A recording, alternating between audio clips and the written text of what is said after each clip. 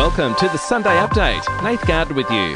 The calls for the federal government to support Julian Assange are growing.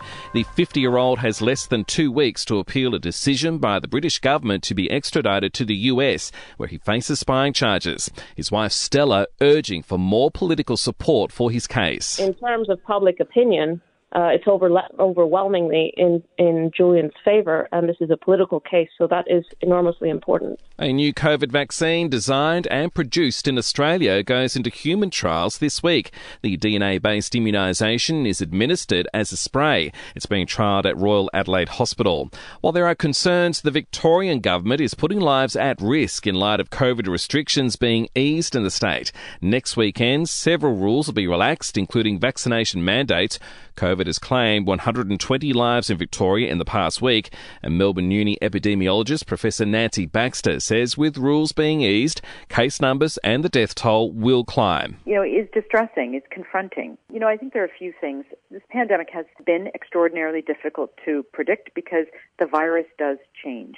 And there are some changes happening in the virus that are driving up transmission. Authorities in Germany are investigating several hundred potential war crimes allegedly committed by Russian troops in Ukraine. Germany's federal police says it has received several leads identifying 600 suspects, and the Aboriginal flag will be made a permanent fixture on the Sydney Harbour Bridge. To sport now, and it's brought to you by Ladbrokes Mates Mode, the better way to chat, share and bet together. T's and C's apply, and remember, gamble responsibly. Call 1-800-858-858.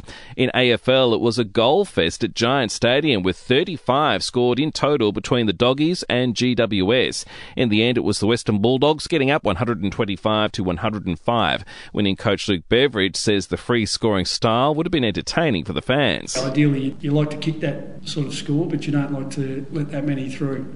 I can understand for the purists it would have been a pretty good spectacle. Geelong were too strong for the Eagles in Perth, 81-63, and Port Adelaide beating Sydney.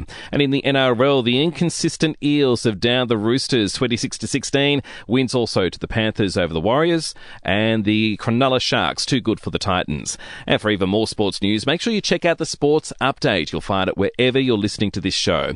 To entertainment news now, all is in readiness for Sunday night's Logies Awards on the Gold Coast.